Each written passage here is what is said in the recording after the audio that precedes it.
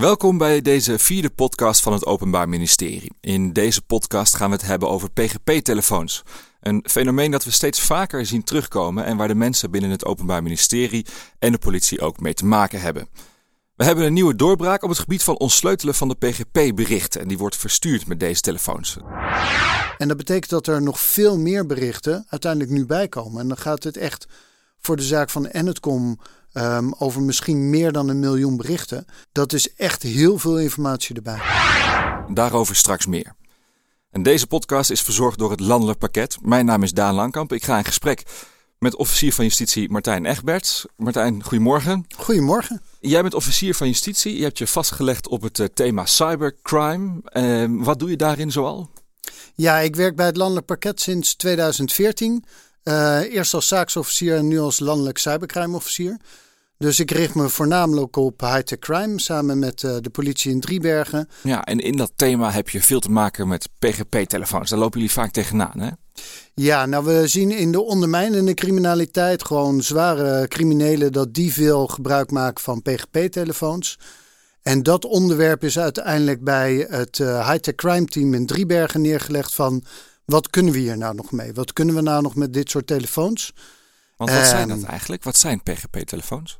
Ja, het zijn eigenlijk gewoon BlackBerry-telefoons. De telefoons die wij tegenkwamen in het verleden waren gewone BlackBerry's. Alleen werden ze door de aanbieder, de verkoper van die telefoons, werden ze aangepast. Dus de microfoon werd eruit gehaald, GPS werd uitgezet, camera werd vaak onklaar gemaakt. En dat alles volgens de aanbieder van die telefoon, om er maar voor te zorgen dat iemand niet met je mee kan kijken of mee kan luisteren. Ja, want PGP dat staat voor Pretty Good Privacy. Dus die privacy die moet dan gewaarborgd zijn in die telefoons. Wat je met die telefoons doet, is niet bellen. Als je belt in Nederland, dan heeft KPN of Vodafone heeft de verplichting om de versleuteling van jouw gesprek, om die eraf te halen, zodat wij mee kunnen luisteren. Dat is gewoon de aftapverplichting die in Nederland bestaat. Dat geldt niet voor dataverkeer, dat er overheen gaat als BlackBerry of een ander bedrijf die informatie zelf versleutelt. Dus we kunnen gewoon niet meer meekijken, meeluisteren in dat geval.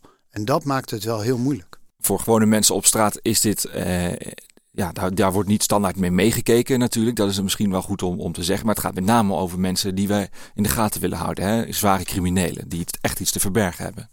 Voor de duidelijkheid, encryptie is iets heel goeds. Hè? Het is super. Ik gebruik het elke dag. We gebruiken het allemaal elke dag. En het is maar goed dat het er is.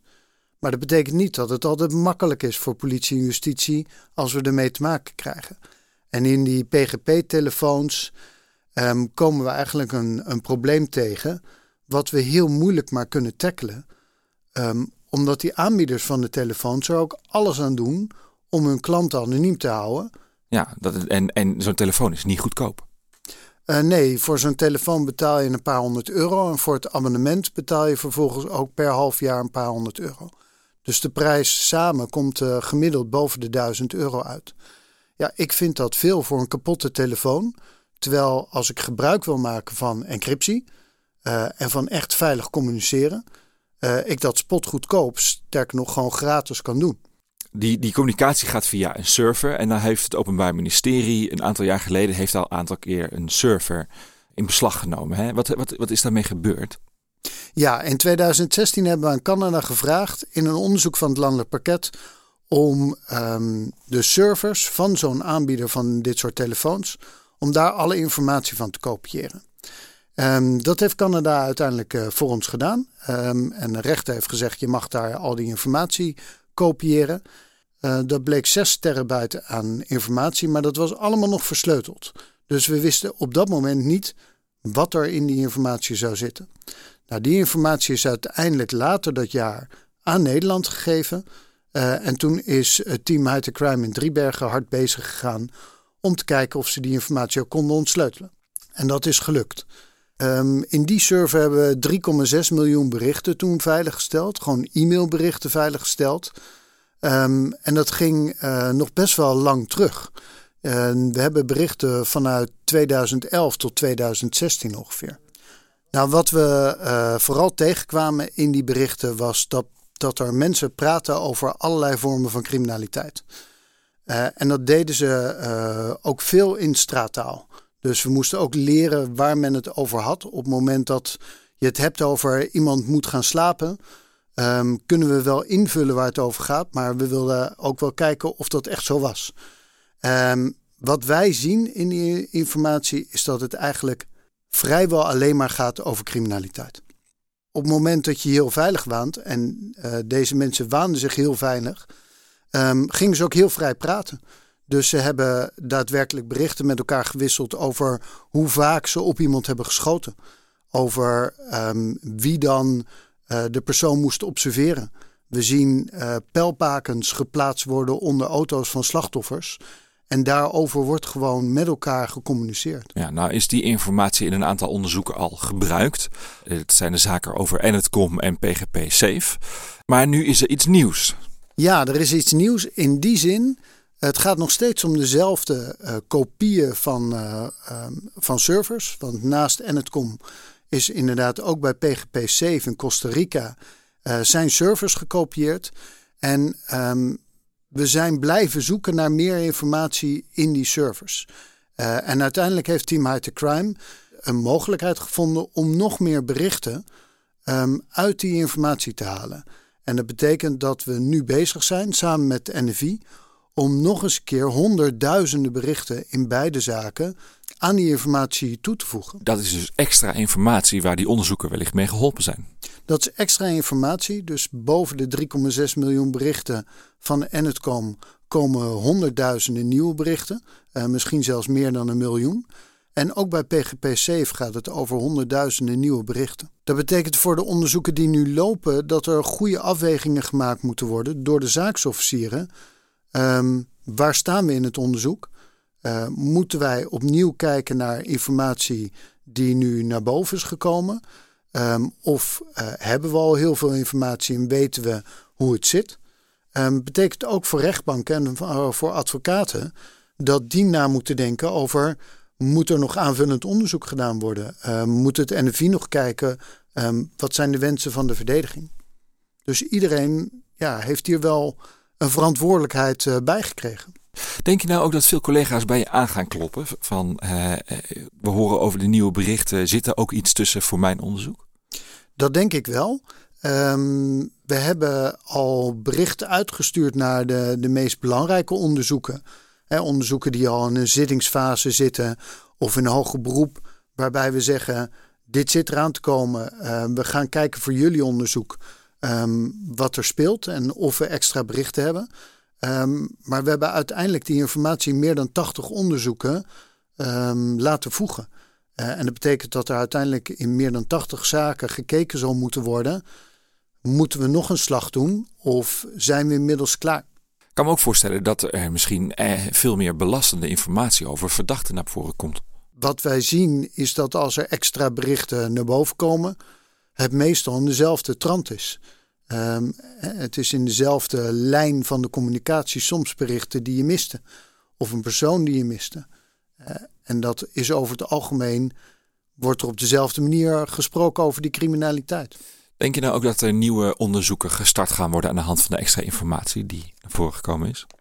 Dat kan ik niet voorspellen. Het kan wel zo zijn dat gebeurtenissen waar onderzoek naar werd gedaan, bijvoorbeeld liquidaties, nu opeens extra verdachten erbij krijgen. Omdat ze opeens kunnen zien wie een opdracht heeft gegeven. Of wie ook een andere rol heeft gespeeld in zo'n liquidatie. Het is wel ontzettend mooi nieuws dat het gelukt is. Ja, super cool.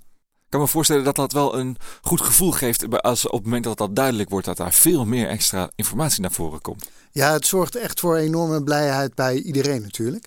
Maar ik vind vooral Team High Crime, die is hier maanden mee bezig geweest om te kijken of zo'n mogelijkheid er was. Om maar te blijven speuren in zo'n server.